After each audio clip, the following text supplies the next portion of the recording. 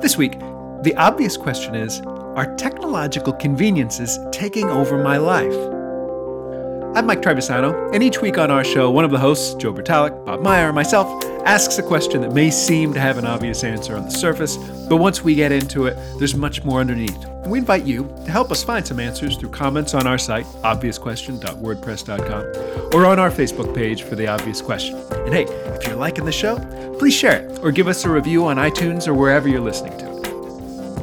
So for many of us, we're fortunate to live in a time of unprecedented convenience where cars park themselves, home utilities can be managed through your phone, and turning out the lights can be accomplished by simply uttering aloud, "Okay, Google, ask Alexa to tell Siri to turn the lights off."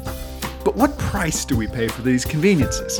Are we losing something important when we give these seemingly simple or mundane human activities over to a technological solution? My wife and I the other night were watching TV, and the commercial came on of, I think it was a Ford, and it had that technology where it can parallel park itself. And we noted, like, wow, that's cool that it can parallel park itself. But what we started chatting about is when we learned how to drive, parallel parking was sort of the one big lesson that was the hardest to get, no doubt, and the one that kind of paid the most dividends, because it's the one that tells you, like, you are surrounded by 2,000 pounds of steel and you're in charge of it. And if you bump into something or a person, or if you're not aware of your surroundings, like, there can be real problems. And it's the thing that kind of, I know for me, gave me the most amount of respect for a car, right? And it started and made us think about other technology, right? Like, okay, Google, or the Alexa thing, or it's Alexa, right? The Amazon one. Yeah. But, Yeah. And it's you know, okay, Google, turn up the stereo, because it's 3 feet away and I just can't reach out and, turn up the stereo with my fingers, right? And it made us start to wonder, are these technological improvements, advancements, conveniences, right? Are they taking away something about what it is to be human? What it is to lead a human life? Is it making us lazy? So the obvious question, I guess, if I was going to phrase it in kind of a fun way, it would be like, I don't know, okay, Google, are you making me less of a human or something like that, right? I think both of you guys have these devices. I wonder what your take on it is. Yeah, I have an Alexa. It's actually an Echo Dot, I think it's called, but you refer to it as Alexa, and you ask it questions and stuff. And so far, Mike, the only thing I've really used it for is to play music. It's kind of cool because you can say, Alexa, play such and such, and if she has that record, that record, yeah, the old technology, if he has that song. Alexa, put on the disc. Flip it over to the B-side. Alexa, play the waltz, Alexa. That's funny that it came out like that. But the idea that you can ask for music that was 10, 20, 50, 100 years old, and if she's got it, she'll play it, and I can play it through a Bluetooth speaker and get really nice sound and stuff. So I do appreciate that, but there is something about what you're saying, Mike, that I think it's a real danger. I think we are building total incompetency into people, and the competency is knowing the technology and how to use it, which is useless if the technology is not there. So the minute it fails, everybody kind of looks around and says, does anyone have any idea how to turn on the TV? It's like, what do we do? And I actually had this experience years ago. We put a beautiful teleconference system in the boardroom of the company I worked for.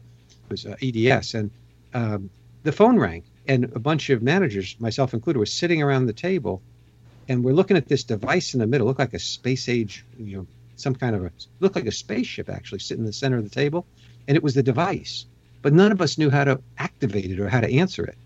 And we're sitting there looking at it, and we're saying, how do you turn this thing on? We've never been in this room before. This is new technology. And one of the guys that had been there before reached over, and he just picked up what looked like, didn't look like a receiver. It was a receiver for the phone if you want to pick it up and talk on it, as opposed to it being like a teleconference unit. And he goes, hello, like that. And I thought, oh, yeah, that's how you do it, right? You pick it up and go, hello. But I'd lost the competency to recognize that as a phone and be able to just pick it up and say hello. And I think what we're doing is we're, in a sense, we're getting smarter with the technologies, but we're getting much dumber with the ability to use devices and things like that, even things as simple as tools. I mean, if you think about the competency level of most people when it comes to repairing anything in their home, and I mean anything, from the simplest thing to the most complicated, it's almost non-existent.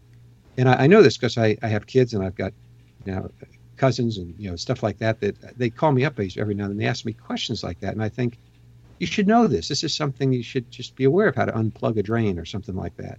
Simple things, not even as technology efficient as you're talking about, Mike. But I think there is a danger in this. And I think it also, I don't even know if it speaks of laziness, whatever. I'm not sure where that is, but I know it definitely is removing competency that we typically would have had years ago to support ourselves and do things ourselves.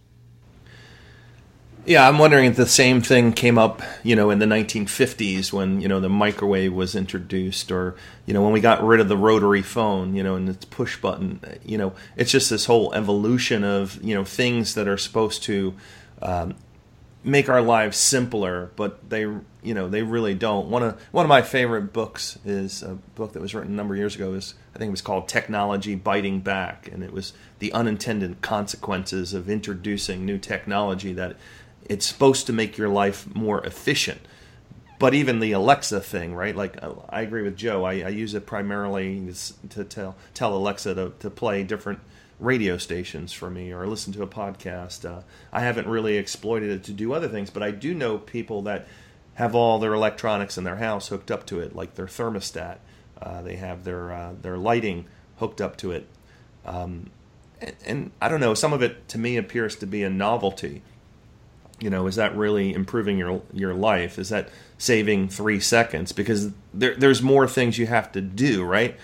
You had to buy all these special light bulbs and install them. You had to hook up this $400, $500 thermostat. So it's intended to get you hooked into, you've got all these products, and then probably 2 years down the road, they're going to be replaced by something else, right? I mean, things that used to be, you bought a TV set that would last for 10 years. Now everybody's like, well, no, now I've got to get the super flat screen. Oh, you've got a 1080p TV? I've got a 4000K TV. So it's like, the technology keeps getting better, cheaper, but in a way it's intended to, it's this whole, I don't know, materialistic kind of nature of like, well, I've got to have the newest toy. I've got to replace my old Apple Watch with the new one that's waterproof, because when I'm scuba diving, I want to look at my text messages and also know what, check my breathing apparatus on my watch. I mean, it's just totally ludicrous. I wonder if some of it is as you get older, like us or anybody, it's like when something that you grew up with disappears, there's that feeling of loss, like whether it's the parallel parking. I don't know. I think I can live without the parallel parking. I know my kid said to me the other day, I've got 3 drivers, and they're like we went out to dinner and the whole family was in the car, and Pierce was like, oh my God. He goes, I can't believe you got in that spot. He goes, I would never get in there in a million years. And I'm like, guys, your father grew up in New Jersey and Manhattan. I could get in anywhere, but I think I can let it go if I don't have to parallel park anymore. And I know this cursive write is another thing. It's not related to technology, but most kids don't know how to write. And I heard this on a radio program the other day about people arguing. It was older radio jockeys and then some younger guys, and they were arguing about whether the cursive writing should come back, and it has been reintroduced into some schools. And the argument was, well, you can't sign your name. You have contracts, you need to sign your name. But I don't even know if that's true, because even from a work perspective, most of the contracts I get now are through Adobe, and it's digitally signed. And most programs, like even my son just applied for a job and got a job somewhere, and all the documents he had to sign were online. My daughter's looking to buy a house, and same thing for her. All the different loan applications and things like that are sent to her via email, and it's like, choose your digital signature. Do you want this one, this one, this one, or this one? And then click this box to authorize this. This is truly you. So I don't know that we ever have to sign our name again. Maybe we just, I don't know. I'm scared by some of it in terms of like, wow, are we going to get lazy? I do agree with that some of this just makes us kind of like just eventually we just sit back and use our VR goggles and watch the world go by, and we forget that there's birds out there and there's a place to go fishing, you know. When I look around, I feel like I see the characters from that Disney movie WALL-E. You know, the big super overweight, you know, floating around in their, you know, their hover chairs, right? You know, just being fed, you know, purple juice or whatever, you know.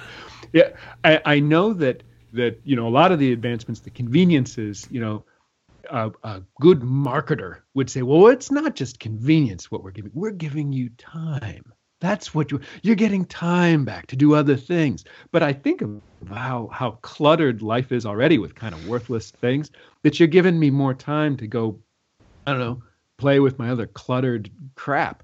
And if I think of a convenience item compared to the real thing, I can't think of any that are better than the real thing. Like bake and break cookies are not nearly as good as homemade chocolate chip cookies. And anything made in a microwave is not as good as its equivalent made, you know, by hand, right? Or from scratch. So, you know, you gave me time, you know, with my microwave lasagna, right? I don't have to make a real lasagna so that I can go, you know, I don't know, listen to music just by telling my computer to play it, right? But maybe there's a huge amount of value if I don't do those things, if I rid my life of the clutter, or be conscious of places where, you know, I'm going to purposefully take the time, I'm going to make something from scratch because, like, there's quality in it, there's love in it, there's, you know, there's something to it that makes life, you know, more special because it came from a special place. I was thinking about what you're saying, Mike. Yeah. Go ahead, Bob. Oh, I was just going to say, when Mike was talking about all these things, technology, I was thinking about why do I like The Walking Dead. I don't know if we have listeners that are fans of The Walking Dead, but I think one of the reasons why I like it is because they're learning to survive without any of this technology. I mean, outside of knowing how to you know, hotwire a car or to, you know, fix the engine of a car, that's really all they need. They really don't have any electronics. But they go about living, and I'm wondering, you know, with the dependence on all the technology, what happens in some sci-fi way that it all gets wiped out, that, you know, it doesn't exist anymore. There's no power or electricity, and we have to go back to the basics. And I think maybe that's the thing, is we get rid of all these things and no human knows how to perform these things anymore. How do we go on?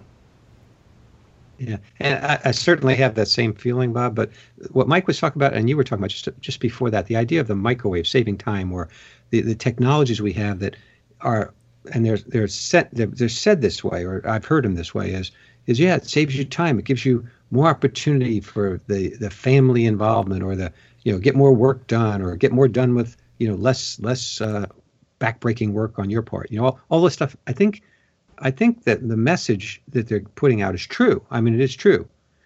And I think that there's a dilemma here. And here's a dilemma for me is, I think I read an article years ago, or I heard it from somebody, that when the microwave came out and people started to adopt it and it became part of the kitchen, that we lost the family, the mom and typically the daughters, sometimes the sons as well, cooking dinner together, having the conversation, you know, the stuff that goes into the family involvement in that meal, like you were saying a minute ago, Mike, that it's so much better. And there's a personal piece that you got by having to stand in the kitchen and cook things over the stove and stuff like that. And I think most of the things you're talking about, the technologies and stuff, do save you the time. If you would fill that time with valuable personal time, you know, with family and stuff, would be a great win. But I don't think we do that. I think the reason we're using it in the first place, we don't have the time. So we quickly get into the technology to say, this will save me 10 minutes here, an hour there, cook dinner quick. And there's something lost. So as you're talking, I was thinking, so what's lost? And I thought, well, there's that old trade-off thing. You know, what am I trading off by doing this versus something else? And I like the answer. The big answer for me is you're trading off your life. Whenever you say trade-off, you're thinking about, well, I trade this for that. What that is typically your life. And in the case of the microwave, you're trading off the life you could have with your mom or your dad cooking over a stove, fixing a meal, laughing, telling jokes, whatever. You're trading that for convenience that gives you more time to do something else you want to do. So it's hitting me that the answer I want to give to, you know, why this could be a real issue for the future is that trade-off is that picture you talked about a minute ago with WALL-E, is where everybody's kind of just out there doing their thing, floating around, whatever. But there's not that communication, that connection that is forced when you have to do that kind of work together. I can imagine years ago washing clothes was a big chore. Well, now today I throw it in the washer, I walk away, come back, throw it in the dryer, walk away, come back, fold the stuff, and I'm done. I might spend 10 minutes on it total, and that would be a lot. Whereas before, if I was there with my mom or my dad or my brothers and sisters, I remember washing dishes as a kid. Before they had dishwashers, before they were very popular. I remember, actually standing at the sink and with a sink full of soapy water and a sink full of, clean water, is washing, rinsing, in 3 stages, and then somebody drying, the third stage. And I remember the conversations and the fun we had with that. I don't think we have that anymore. I think that's disappearing very quickly. Throw in the dishwasher, close the door, and go about your business, which typically means everybody goes somewhere else as opposed to coming together. So I think the big thing here might be a trade-off that we're giving without realizing what it is we're trading. We think we're trading for the better. I think in some cases, most cases, we're trading off our lives for that, for that convenience.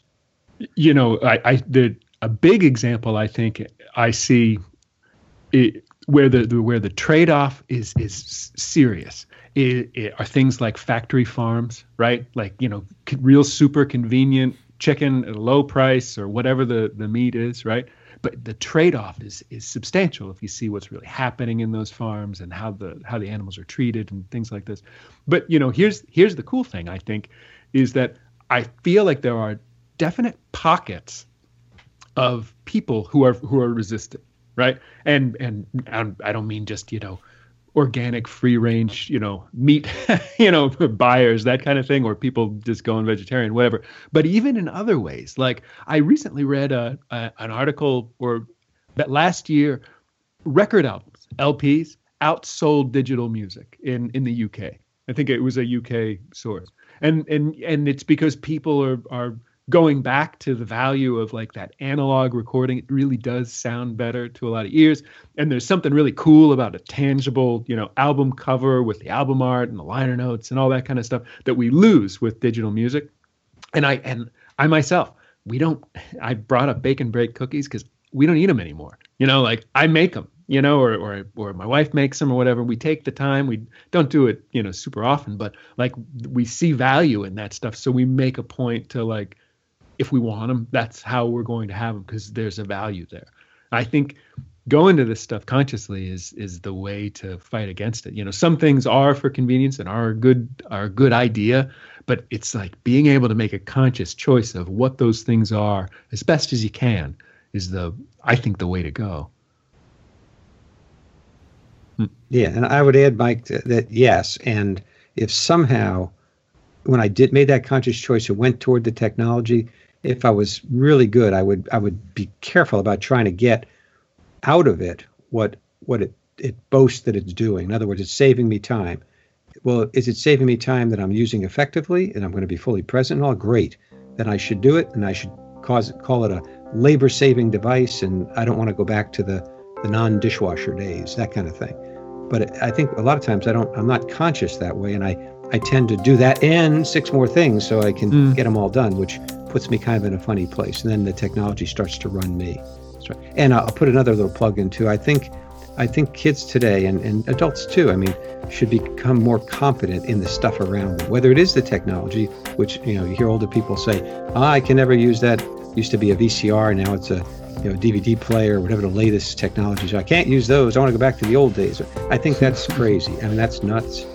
To me, we should be moving forward, but with awareness, with total awareness, and then use it as just that. A technology that adds something to our life and doesn't take it away, doesn't trade it off for the life that we want to have.